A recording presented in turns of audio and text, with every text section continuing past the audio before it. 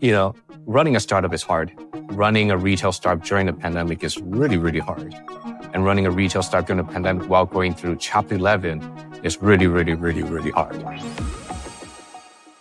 What would you do if you believed in an idea, but no one would fund you? Everyone thought it would fail, and the industry you're in also happened to be going through a nuclear winter. Well, today we are talking to Steve Zhao, the founder of Sandbox VR, who encountered all of the above. In fact, about a year into founding Sandbox, he had to double down and invest all of his life savings into this unproven business. But 7 years after founding and one bankruptcy later, Steve now has built the world's leading full-body VR experience with over 30 locations all around the world. In this interview, we get to chat with Steve about the early challenges he faced. And trust me, there were many, but also how Sandbox survived the pandemic, the difficult task of building across hardware, software, a new computing platform, and real estate, and also how Steve thinks about the future of VR. Oh, and if you're hearing this, you're listening on our podcast feed. But for this episode in particular, we created some exclusive video content that you can only find at our YouTube channel. So go ahead and search A16Z on YouTube, and amongst the footage, you'll see my very own visit to the full-body experience that is Sandbox VR. As a reminder, the content here is for informational purposes only, should not be taken as legal, business, tax, or investment advice, or be used to evaluate any investment or security, and is not directed at any investors or potential investors in any A16Z fund. For more details, please see a16z.com/disclosures.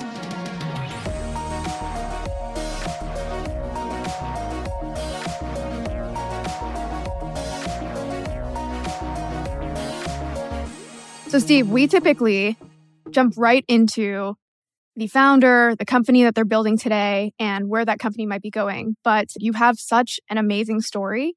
And I wanted to jump right to the beginning so people get really the lay of the land of where you came from and how you got into the gaming industry. So let's start when you were a kid. Your parents were entrepreneurs themselves. And I believe that's also around the time when your, you could say it, love story for games began.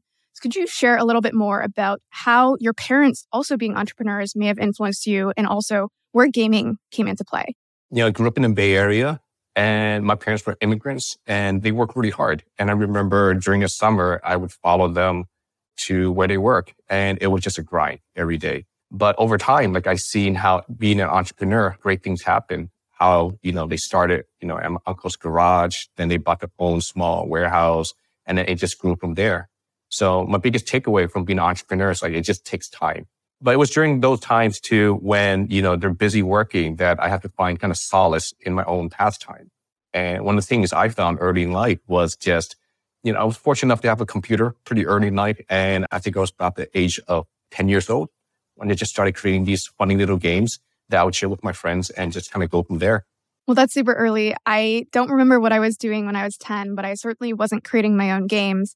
And it sounds like very early on as well, you not just played games for fun, but you started building a business around it. So later on, when you were in university, you started Blue Tea Games. And I want to hear more about what this company was and what specifically inspired you to do that. Yeah, so Blue Tea Game was a game development studio that created games online. People can download it. We call it shareware games back in the days. And they would, open up the wallet, input their credit card into the internet, and they will buy the full game if they like the first hour of it. So it actually started because of the stock crash of 2001. That was when I went to college. My parents, they saved up a nest egg for my tuition and everything crashed. And they're like, yeah, you're going to have to find work while you study university. So at that time, I saw that internet really took off and people were actually building games online. And I thought that was really fun. I didn't know much about it. I just love building games. And I was thinking, hey, maybe I can put games online and see if people would play it. And they did. It's hey, would people actually want to buy it too? And they also did. And it ended up that during that 3 years in college, when I traded Blue Tea, that I was able to really fund my tuition with just building games on the side. This is just after the dot-com crash, when people are really doubting the internet in general, let alone paying for games. I mean, I feel like as I was growing up, it was so rare for people to, for example, buy an app in the App Store, even if it was 99 cents. So for you to be able to successfully monetize during that period was definitely impressive. And actually, some of the games were really successful. One of them, the Dark Parable series, was downloaded millions of times. And so it sounds like this company was doing relatively well. But ultimately you ended up shutting it down in 2016. So what led to that? I think it was my own stubbornness. So we did very well with PC games and we grew to a team of 40 people. So the company was completely bootstrapped after college. But what happened was in 2009, that's when, the iPhone came. And then there was a mobile games industry. And for me, I wasn't fast enough to adapt to mobile games. What we built were casual games. And when mobile first came about, it took a lot of the shares away from the PC group. So we saw our industry starting to shrink while the mobile industry started to grow. By the time I went to mobile, it was too late. We were just catching up. And every year that we went in, it felt like we were further behind. So the company just really stagnated into 2016. That's when we saw VR kind of blew up. Yeah, I mean, it sounds like you went straight from Bluetooth Games right into Sandbox, which to me is impressive in a way because after running a company for many years, the reaction of most founders is, let me take a break. And your reaction was actually, no, I see this opportunity. I want to go all in on Sandbox. And so tell me a little bit more about that. What was the vision you had in 2016 that made you say, hey, I need to do this right now? I think it was the fear of missing out. The painful lesson of missing out during the mobile era was really ingrained. It's like, man, I wish I was there earlier. So when VR first came about, it's like, okay, this is going to be a consumer headset. Oculus is going to launch and HTC Vive is going to launch. We have to get there early. So I just decided to dive down and just go with it. I think what made it easy for me and my team at that time was also we knew how to build games. We built games for multi-platform. We knew how to build in Unity, which was used to build in VR. And I also had a few folks left in BlueT. And that's how everything started. Yeah, so it sounds like you knew how to create games, but one clear differentiator between what you did at BlueT and what you then were venturing into with Sandbox is the physical in-person element to it, which we'll get into later because you're doing both software and hardware, which is incredibly hard to do together. But what made you specifically make that decision to say, hey, we're not going to just venture into this new platform, which is VR, but we're also going to do that in person? One of the biggest lessons I learned from mobile games is you don't create what's popular today because by the time you're done, it's going to be 10 months too late. So our job is to figure out what do people want in a year or two. We also created games for the headset because we want to be early, but we also had like a second bet, which was what do people really want out of VR in 10 to 20 years? Like really try to project that out and be super, super early for that. And for us, it was, I grew up watching The Matrix. You can get plugged in and you can be anyone and be anywhere. And I thought that VR was that last technological component to create that. So we're like, can we actually create a minimum viable matrix? A minimum viable matrix. That's a good way to put it. We saw all the pieces and then we think it fit. And I think people would like it, but it would take time. So when we first started the company, it was, okay, let's build a game. Let's make sure that the game can make some money while we really work through the idea maze of what that would look like to build a location-based project. And for us, it was just hedging. If the games work really well, we can double down on that. And if the location works really well, we can double down on that. So I didn't even realize that you were pursuing both of these paths in parallel. Were there any early data points in either direction that made you think, this is really where we should be betting? I think it was just the nature of how the company was founded. When I built BlueT, I moved to Hong Kong and I built a community there. I have friends there. So when I started to seek out angel investors, I told them, hey, let's try to build games first. It's very organic, right? And we also want to learn what it takes to build in VR. So while we're learning how to build, content in VR, we can really figure out how to build a platform that eventually became that location-based component to it. But for us, we also didn't raise that much. In the beginning, we raised about, I think, 300,000, 400,000, which might seem like a lot. But if you're building a team that wants to build content and then build a technology platform that's never been done before and eventually put it into a retail space, that's not a lot of money to go about. So I guess, a little bit naive in the thought that, hey, we're early enough and we build games that by the time the game launch, that we can take the profit we earn from the game and reinvest back. That was in 2016. And during that time, there was a lot of hype and buzz still around VR. And we launched our game in December, perfectly timed during the holiday season. We got an incredible exposure on Steam, and we were like the top 20% title, but it didn't generate that much revenue for us. And it was the same for a lot of developers at that time. And we're like, oh crap, we're going to run out of money. Entering 2017, that was kind of like the start of the VR winter where funding was very, very difficult because the holiday season didn't really pick up numbers that gave enough trust of the VR market. So that just kind of became organic where it's like, oh, okay, so we cannot really just do games anymore. We have to put 100% of our effort behind this full body platform that we built on the side. And it sounds like you did that. You went into what you might call this nuclear winter in 2017.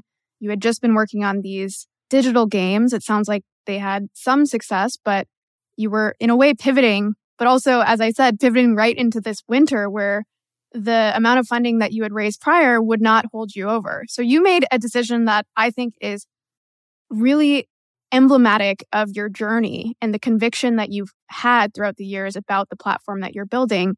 And you put your own life savings into the company.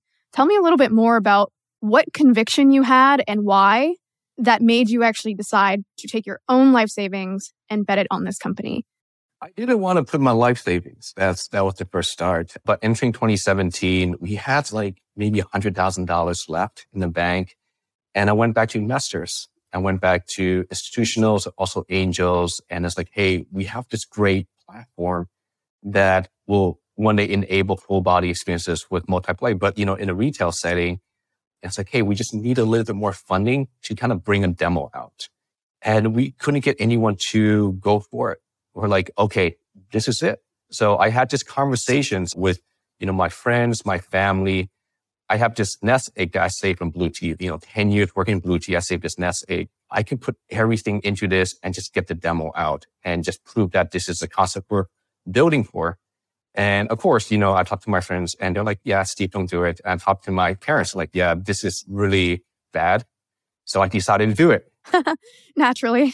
I think the conviction came from what we saw, or like in the market in location-based VR, was a company that raised 100 times more money than we did with a product we felt was not in the right direction. I think at that time, people that raised a lot of money were about how do you interface with the environment? You can touch the wall, you can feel the heat. And we're like, yeah, that's kind of cool. But, great thing about games, it's really about playing a game with each other, right? The game object isn't the environment. It is your friends.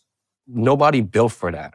We knew that people wanted that. That was a conviction. So that's when I decided to basically take my life saving and put it into Sandbox. And I remember the moment I did that, I was at the bank. Even the bank executive was like, are you sure you want to do that? That's like 95% of your saving. I'm like, yeah, let's go for it. But it wasn't done in isolation because at that time, we were down to a team of 6 and I had to sit down with them. And I said, like, look, I couldn't get any more funding. This is it. I'm going to have to shut down the company. But I do have this much money left and I'm just going to put everything in it. But if I do that, I will need all of you to be fully committed to go for this. Now, if you're not, that's okay. And I'll just shut the company down. But if I'm going to do this, we're going to fight for it. And then we sat down in a circle and everyone gave the vote. Fortunately, everyone agreed to fight on for the next 6 months to make it happen. That's amazing. I have to ask you, it sounds like you and your team maybe saw something that other people, whether it be investors, whether it be other founders, didn't see at the time. And there are many reasons to say that this won't work, right? As I mentioned before, you're doing both hardware and software. You also are focusing on a social element, which means that you don't only need to convince one person, you need to convince many people to show up. You are doing so at a time where this technology platform, being VR, is kind of unproven. It's in its early days. And so there are, again, many reasons to say, you know what, this maybe sounds like a good idea, but in reality, it's not worth pursuing. So was it just seeing that certain other companies had raised so much money and were not delivering on the promise that you knew you could? Or what other data points were you paying attention to say, this is really worth pursuing? For us, it was the intuition of having built games for so long. Once you do for a time, there's just intuition about what could be really fun. It just came from that. For me, it was able to kind of see that with just amount of funding, we can actually bring a demo and then from there be able to show what exactly this is and get people on board. we end up not just building a demo. We actually built like a full product. And I think it just made it much easier by the time that it was launched.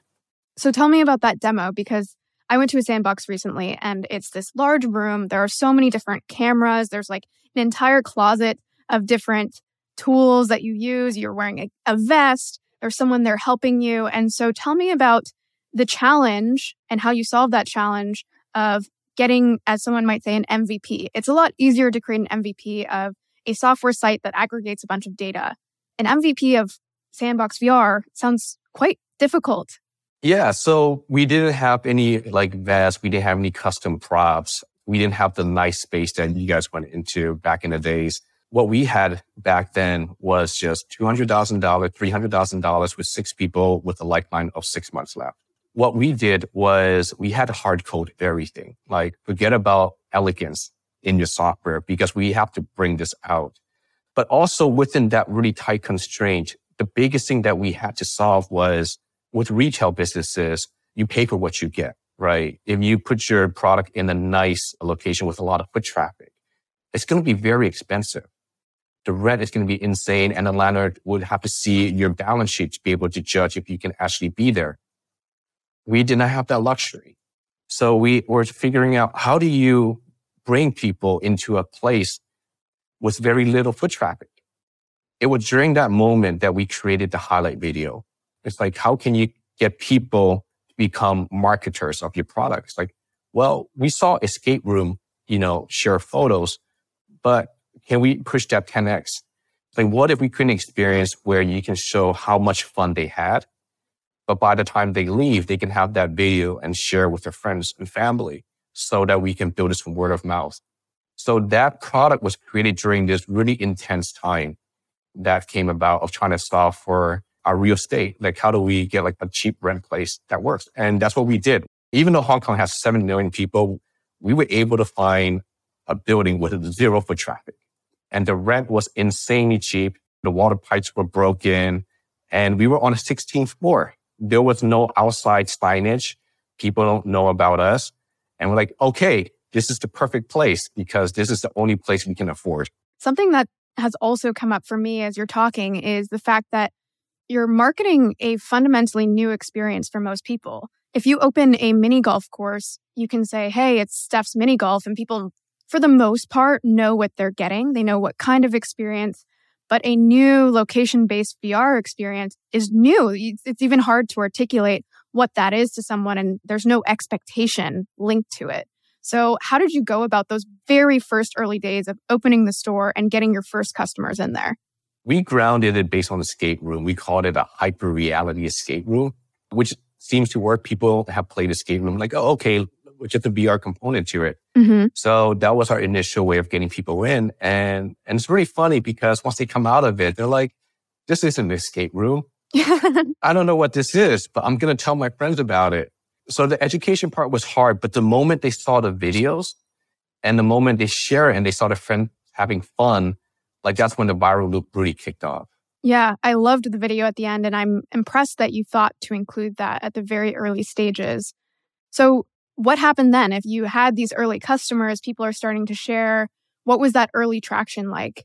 We got a little bit lucky. So in the beginning, we didn't do much advertisement. We had some media reporters come in and, they brought some customers. They loved it. They tell their friends. But, there has to be a certain volume of folks to come in to really kick in. But one of the reporter did a social media post and it blew up and it went viral. And that kickstarted the viral engine where people just book en masse, and that led to more and more people booking. So what happened was pretty soon we booked out our space 100%, 100 days in a row. And it was really insane because when we first started building this business, I have a good friend of mine who've done escape rooms. He said, look, if you can get to 50% occupancy, you're doing well, Steve. But based on your business, even if you get to 100%, it's still a tough business. And that's what we've done. We had people skip work and come to play Sandbox. We had a few people delay their flights so they can play Sandbox.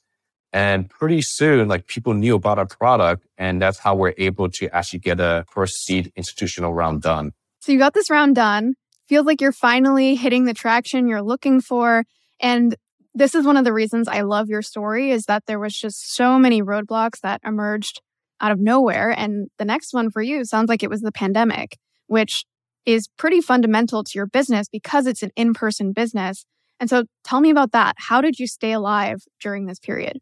Yeah, it was tough. People would say during a recession, companies will lose revenue by 30 to 60%. For us, we lost 110% of our revenue because not only we couldn't open any of our stores, so there was no sales, but we also had to refund everyone that booked.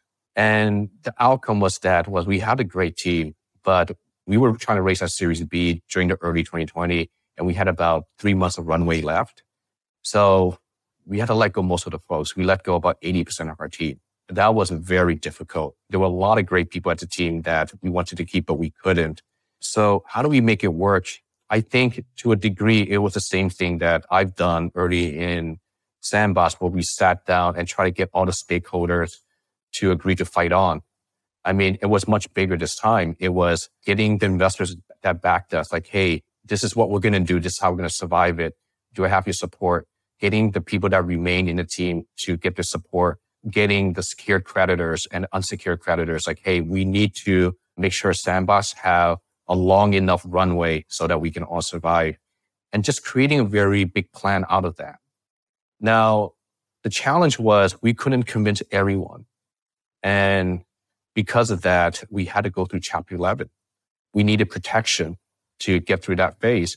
So in order to survive that whole ordeal, fortunately, we got great investors kind of helping us, including Andreessen, to kind of give us a lifeline. But part of that plan was also getting folks that we borrowed money from the debt holders to really extend our line, and then going through Chapter 11 to work with the landlords, the unsecured debt holders, to find a way to make this all work out. One of the most challenging parts of the pandemic, I think, for everyone was the idea that we didn't know when it was going to, quote unquote, end. And I think that would be particularly challenging with your business, as you said, because you didn't go from 100% of sales to 70, you went from 100 to 0, and it was unclear when things would tick back up. So was there a point during that process where you thought, well, A, we should maybe just shut this down because we're not sure when things are going to bounce back, or B, fundamentally pivot it? We did. That was the first thing we talked about is how can we pivot? We don't know how long this is going to last. But there were a few reasons why we didn't go through that route. Number one was we knew fundamentally we had a great product. Before the pandemic, people love Sandbox. So for us, as long as we can survive it, then it'll work. But the bigger telling point was the pandemic impacted every country differently. For example, we saw that in China, things were opened up very quickly. Although there's a lot of rules in place, it felt like it was pretty normal. We're like, okay, why don't we pick countries that weren't really impacted by the pandemic and we start there? And whenever other countries open up, like the US, then we'll go back there again. So that was our strategy, really just making sure we have the runway to kind of just hibernate. There was for a long time, like me and some of the core executives, we didn't take salary. People had to like take time off so that, they can control how we spend. It was really tough, but we just decided to fight on, just focus on the countries that we can open in. If I were to have designed a business that I thought maybe would have one of the hardest times throughout a pandemic, it would be something like Sandbox VR. It has the social element, has the in-person element, but you made it. You made it through the pandemic. And I'm curious to know how post-pandemic things have shifted, whether it's that people are more interested in some of these digital, physical experiences. Maybe this impacted your ability to get long-term leases as other businesses are shifting, but also just interested in how you've marketed yourself as you've come back. Running a startup is hard. Running a retail startup during the pandemic is really, really hard. And running a retail startup during the pandemic while going through Chapter 11 is really, really, really, really hard. And when times get very tough, one thing that we learned is we had to be very selective on where we focus. And where we focus, we have to be looking for outsized outcome. So one of the biggest takeaway coming out of Chapter 11, coming out of the pandemic was we made fundamental changes to our product. We were measuring everything against profit, against sales, but really about the margin. So like one example would be when we get the highlight videos that customers get, we've learned that if you're able to hand them the video before they leave, they have a 10x chance of just talking about it, sharing it. but it takes us about 15 to 20 minutes to generate the video so people could be leaving before they actually get the video. So for us, it's like, how do we shrink that 20-minute down to 2 minutes? So we allocated the product team entirely to solving that one thing. But we knew that the outcome was going to give us much more higher shareability. And we measured that afterward, and it really worked. So that was just one facet of like a dozen core things we've done that really turned the company around. So fortunately, in early 2021, with the vaccination, like there was a huge pent-up demand for people to come out. And when they did, oh boy, did they really go to Sandbox. Actually, there was a market shift too, where we're able to really renegotiate all the rent that we had for existing location, but also for new locations. Not only that, we were able to convince landlord to fund our project entirely because we had no capital. So we have to find a way to create a win-win situation where the landlord is willing to bet a company that's been through the pandemic, that's been through Chapter 11, and say, you know what, we're going to give this company all the money so they can be in our space. And we're able to convince them on that. That's fascinating. How does that work? Generally in the US, landlord will give something called a tenant allowance. Usually is they would fund retail tenant a certain percentage so that they can build up their place. Usually what we gotten before, it was about 5 to 10%. So we've made it work because we're able to show data point during the pandemic.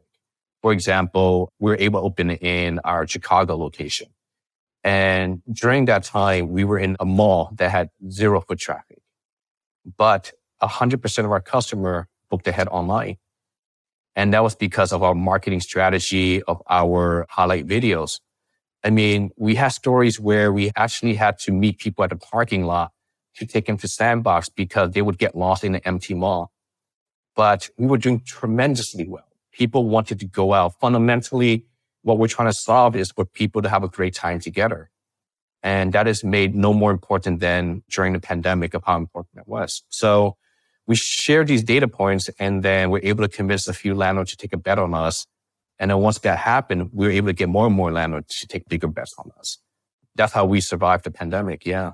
Yeah. It reminds me, I think Apple in many occasions gets cheaper leases because yes, these Apple stores are almost just these central locations that attract so much foot traffic that it's beneficial to the landlords of these malls to offer those deals. So it's great that you're seeing something similar.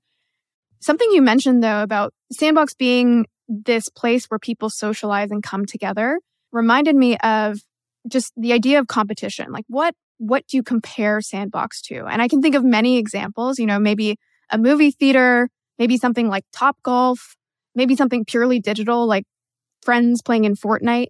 So I guess from your perspective, where does Sandbox fit in that competitive matrix? Who are your core competitors and what are you really challenging that exists today? We do think of ourselves as carving a brand new market.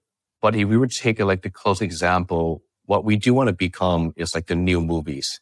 When we think about the movies, it's a pretty passive experience and the outcome doesn't change when you watch a movie and you probably do it like not many times. But for us, it's a very highly active experience that depending on who you go with, the outcome can change when you play the experience. And there's a huge social media component to it where you can actually express yourself and be able to share that digitally with other folks. And structurally, it's like the movies because you come in and there's different experiences that comes out and you will chase for the next experience. We're starting to have experiences that's starting to hit box office numbers. Our titles are starting to hit like theatrical releases, the average US theatrical domestic box office release revenue. And as we scale, there will be a day where we could see Sandbox experiences even being a rival to like some of the box office movie hits. And is that the plan? Because I could see a couple different ways that you could approach the business. One of them being you just focus on creating one great game that people come back to. And when they come back, they want to beat their previous score. They want to go back with a new friend, see how it's different. Or maybe another path is having a suite of different experiences. Every time I go back, I'm trying something new, kind of like the movies, right? Often, unless it's something like Avatar, you don't want to go see something again. And so from your perspective, but also from maybe the consumer behavior that you're seeing, which one of those scenarios do you think more so fits what you're trying to do with Sandbox? Well, definitely the latter. We do see people come back for new experiences that can share with their friends and family. There is a very small subgroup that would chase the high score. And we've seen people play our zombie experience over like 12 times just to get a certain outcome. What really engages people, what we've learned that's surprising about Sandbox is the experience that you guys want to delve into that you guys can share. And the outcome of that is people come to Sandbox because they want to build a relationship with someone. So a date night is extremely popular in Sandbox. Or they want parents having a fun time with the kids in a way that's very shareable, or people that haven't seen in a long time. So we want to keep doing that, but with different worlds they can be in with different characters. That's great. And in a perfect world, you could have endless resources and launch a new game every single day, and they'd all be amazing. And there'd be this endless suite of games that people could try out. But obviously, there's a resource constraint. And so tell me a little bit more about how you think about the rollout of new games and also the amount of resources it takes to build a new game. I think you have 6 right now. Is that correct? Yeah, that's correct. So generally it takes about 12 months to build a title. Internally, 3 months of pre-production, 9 months of production work. But we also work post-production to make sure things go according to plan or any changes that we make while it's live to the audience. So the way we think about content is in the beginning, we have to build everything ourselves because it doesn't exist. But over time, other people can build on our platform. That if you're a VR game developer, over time, you can find it more lucrative to build on Sandbox than other options. So how we scale location is a factor of that. The more locations we have, the more tickets we sell. The more tickets we sell, the more third-party developers interested in us. So in the beginning, we built a lot of locations ourselves. And we've proven this to be a very lucrative retail business model. And over time, franchising will really kick in and really bring Sandbox all across the world. Once you have that, then you can start needing developers that, with their unique skill set to bring that either local content or IP branded content they're really good at or genres they're amazing at and just create this ecosystem. Yeah. It feels like in your early days, you've leaned pretty heavily on the build versus buy options. You built your own platform. You built the content on top of your platform when others in a similar scenario might have chosen to borrow, right? Or buy from another company, whether it's the technology, whether it's the IP. And so tell me about that. And specifically, tell me about the IP aspect of things, because it does sound like you're starting to do partnerships. I think one of your titles was in partnership with Star Trek. We had to build because we wanted to get the experience perfect. We wanted full body experience. And, we couldn't just take, say, a VR game that's for the consumer headset with controllers to work where you have to use the full body and you have to play with someone in the same space. It wouldn't really take advantage of that platform and wouldn't be a great experience. We thought that it would drive people to our location. It was built really out of necessity. But once we've proven that, we can actually share that news with other brands. Like, hey, wouldn't it be awesome to be in the Star Trek universe, to be a cadet where we can beam you to different planets and you can use a tricorder. We did a lot of shooting experiences in the beginning because you had to wear a bulky VR backpack and you're pretty limited. But now with wireless streaming, it actually enables a lot more different genres that we can utilize. I think an analogy that we would use is what sound is to silent films is what the wireless streaming is to our VR platform. Because once you add a sound, there's a genres that wasn't possible before that you can utilize now. So with wireless streaming, there's a lot more mobility. There's a lot more movement. And you can create experiences where every part of your body movement matters. And that is why we decided to partner with Netflix on Squid Game. Oh, wow. What a great partnership. Thank you. Thank you. It shows a lot of trust in us, Netflix, to be able to give us, one of the best IPs. But I think it's also a good marriage in the sense that we can really create a great experience where multiple people in the same space, where you can collaborate or even sabotage one another, moving freely in the shared space. So not only do we get to work with a great IP, but also we're able to create an experience that fully utilizes our platform. I think that's so important to your point about what the technology enables, because actually I was too scared to watch Squid Game, but I know the premise and I know some of the games within Squid Game, and some of them would just be inherently underserved if they were done in even a VR headset, if you didn't have access to your hands, because, one of the games is where you're kind of like cutting open a shape within a cookie, for example. You can do that with your mouse or your keyboard, but it's not the same. And that's something that I really was impressed by when I went to Sandbox, which is, as you said, it's like a full body experience. There's haptics on your vest. If my partner got killed, I go restore him with my hand. And so there was just so many aspects where it was like, you are fully in this experience. And I also think another element of VR, which is probably my favorite from the few in-person VR experiences I've done, is the ability for you to truly immerse yourself. And what I mean by that is to start experiencing emotions like fear or joy that I don't think I've experienced to the same degree in other games. To give a quick example, the first time I ever went to a VR experience was in Japan, and they get you to walk across this balance beam in VR, and they get you to jump to grab, there's like a helicopter with a ladder hanging down, and really you're about 4 inches off the ground on this balance beam. But because of the immersion that happens, you get scared. You're like, oh gosh, I don't know if I can make this jump, because in VR, there's a big city below you. And the same experience I did at Sandbox, there was this point where they raised both of us up, but we went in different directions. And it truly felt like I was then 100 meters away from my partner instead of, in reality, we were 1 meter away. So I don't know. I'm just sharing that experience because I do think your point about the actual technology enabling concretely new experiences is really important. And Squid Game seems like one of the best options to actually pursue that with. It's really interesting because when we first started Sandbox, and the first experience we built was a zombie experience called Deadwood Mansion, we were inspired by, Resident Evil, Left 4 Dead. And those titles generally is a very male-dominated experience that people love. But when we launched that, we were surprised that half the audience were female.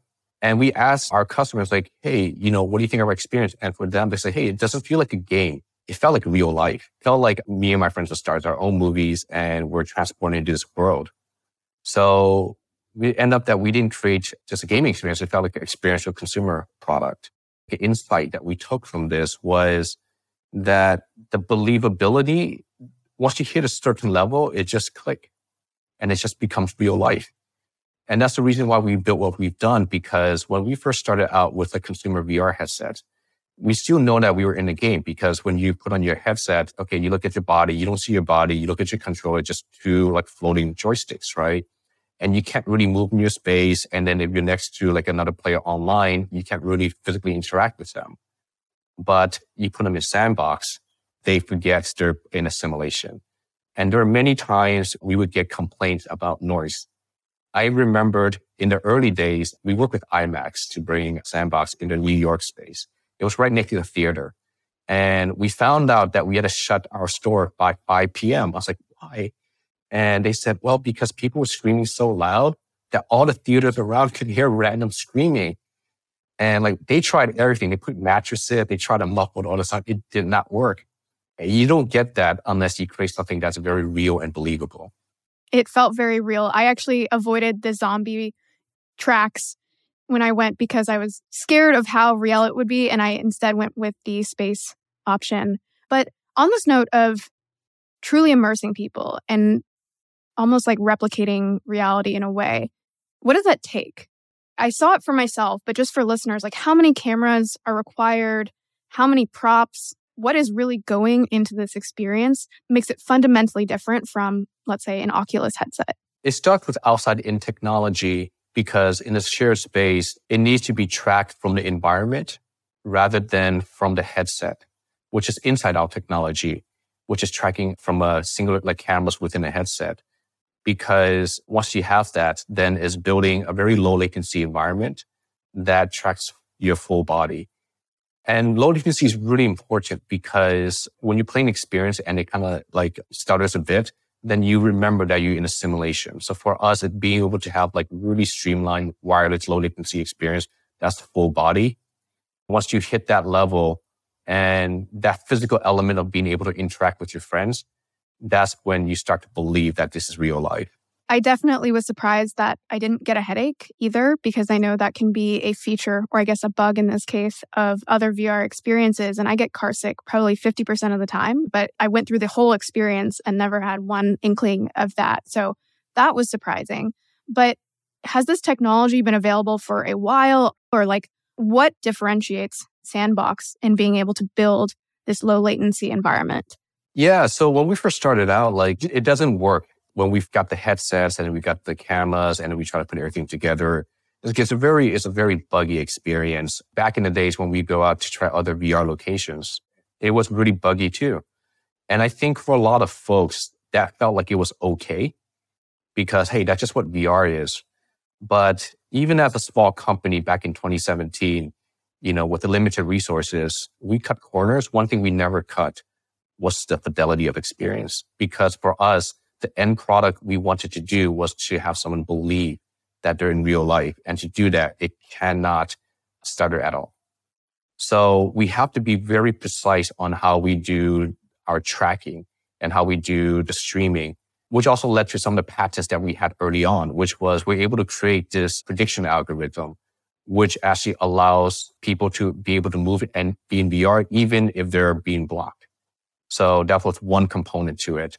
And the other component was we're able to batch the data, how we send wirelessly, so that if things doesn't go well, you will still have a very smooth experience. So in a way, the technology that we created was like how we ran our startup. Like when things don't go well, we find a way to make it go well. I've touched on this to an extent already, but I just want to hear your perspectives specifically on this idea of building both hardware and software. People often say that building hardware just on its own is like building on hard mode, and you've decided to integrate both. You've integrated real estate into the equation. And so curious to know about if we start looking forward in terms of Sandbox, how do you think about the business evolving? Where are you focusing? Is it about opening up a bunch of new locations? Is it about extending the content variety that you have? Is it about getting better deals with your real estate partners? How do you think about the evolution and where to prioritize? Yeah, to answer your first question, building hardware is really hard. Fortunately, in the beginning, we didn't have to worry about hardware because everything was off the shelf. So all we had to do was make sure the software works really well with all the hardware that we've used. We got very lucky in that respect. And over time, we started building like our own haptic wands and wireless props. In the future, we do want to invest deeper into hardware to have a more integrated product. And in terms of how we grow it's just continue to do everything that we do, but really to double down on our content. I always see it as the movies. In the first 5 years of Sandbox, it's a silent film of our VR product. And now that we just created wireless streaming, now we can add sound to it. So now we have all these genres that we can explore, that we can provide for our audience. And over time, we'll figure out what that color is. We can add the color to our, black and white sound film, and then build even more genres of experience that can utilize that. As you expand your content mix, I'm also curious to know if you plan to or are thinking about venturing outside of the social realm. So it sounds like that is the priority, that is the focus. But as an example of when I went, I asked my husband if he would go again. He's like, yes, this was great, but I would love an experience like this to work on my surfing. That's something that he's trying to get better at today. But the problem with surfing is that you have to wait for the waves. You can go out in a day and the waves aren't good and you can't get the experience that you're looking for. But you can imagine in an equivalent VR experience, you could have waves nonstop. You don't have to wait for the next one. You don't have to paddle out. And you can really, condense the learning period. And so that's just one example of where VR could be a more educational resource instead of a social resource. And so how do you think about that if you plan to expand your content mix? Do you think that might actually expand past social? We do. And I think it's how we started the company, always hedging on different bets.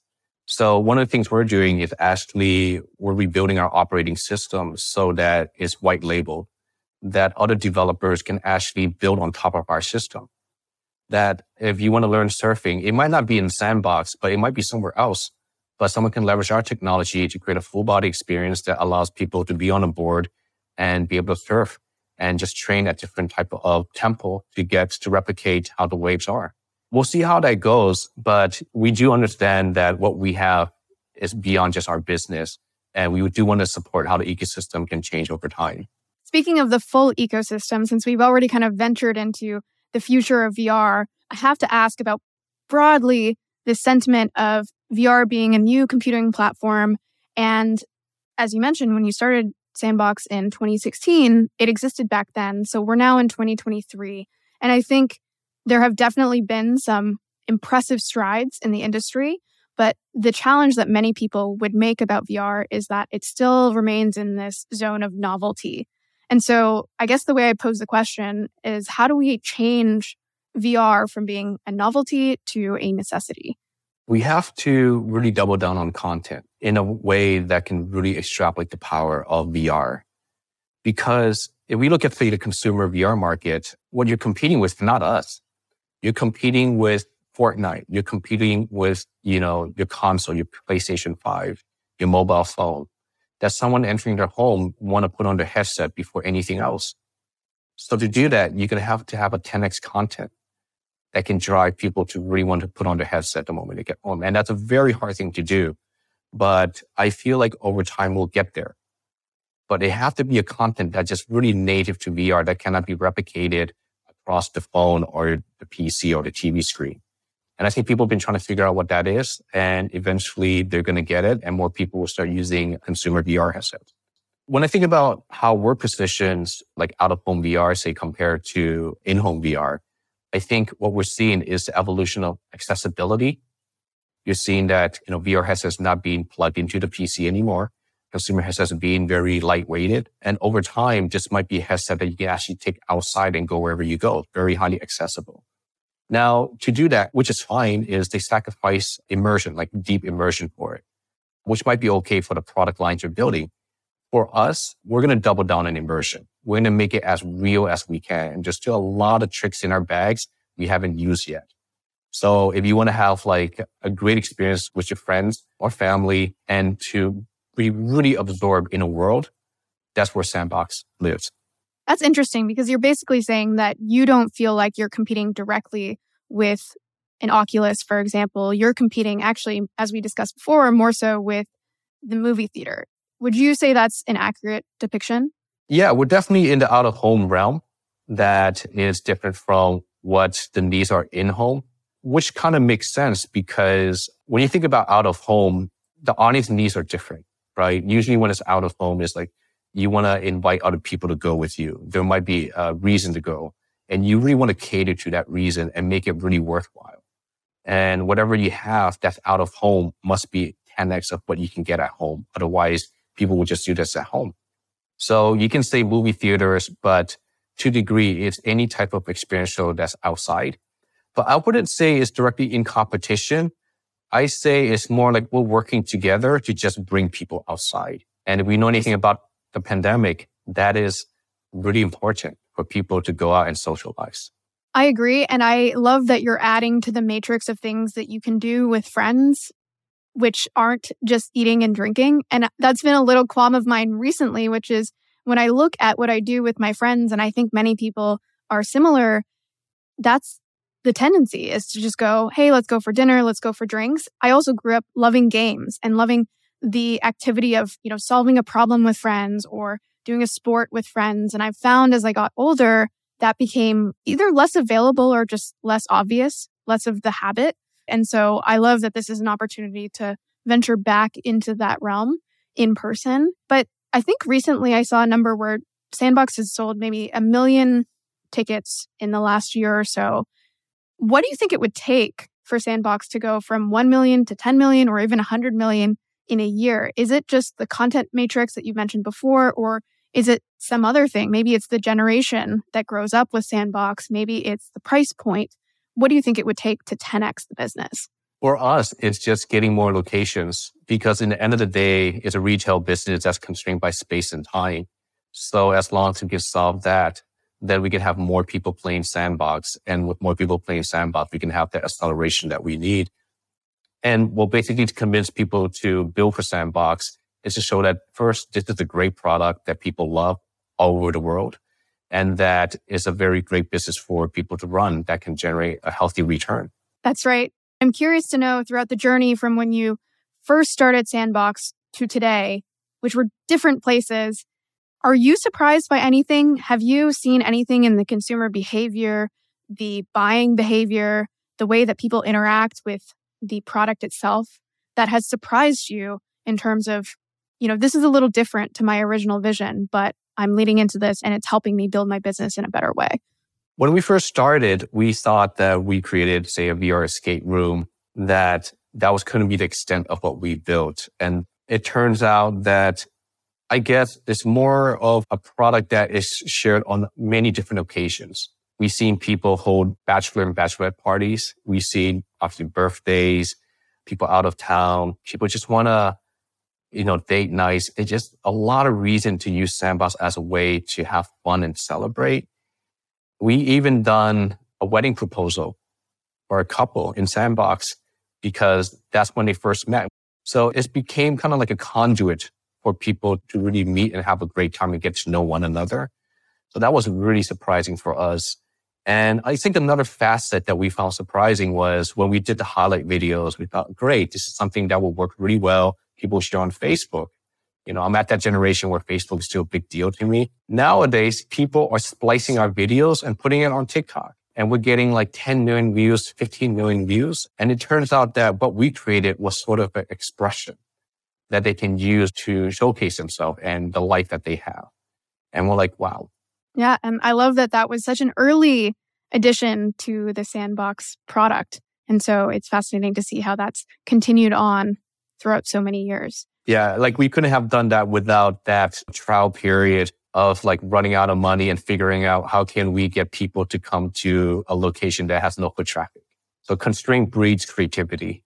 I think that's a great place to end off, but I will give you the mic, Steve, if there's anything else that you want to mention, maybe particularly for founders who are in those early stages. They may be hitting similar roadblocks. They may be asking the question of whether they should continue on, whether they should pivot. And I think, again, your story is just so emblematic of what the startup journey can be like versus from the outside, it can look like an overnight success. So yeah, any final parting thoughts there?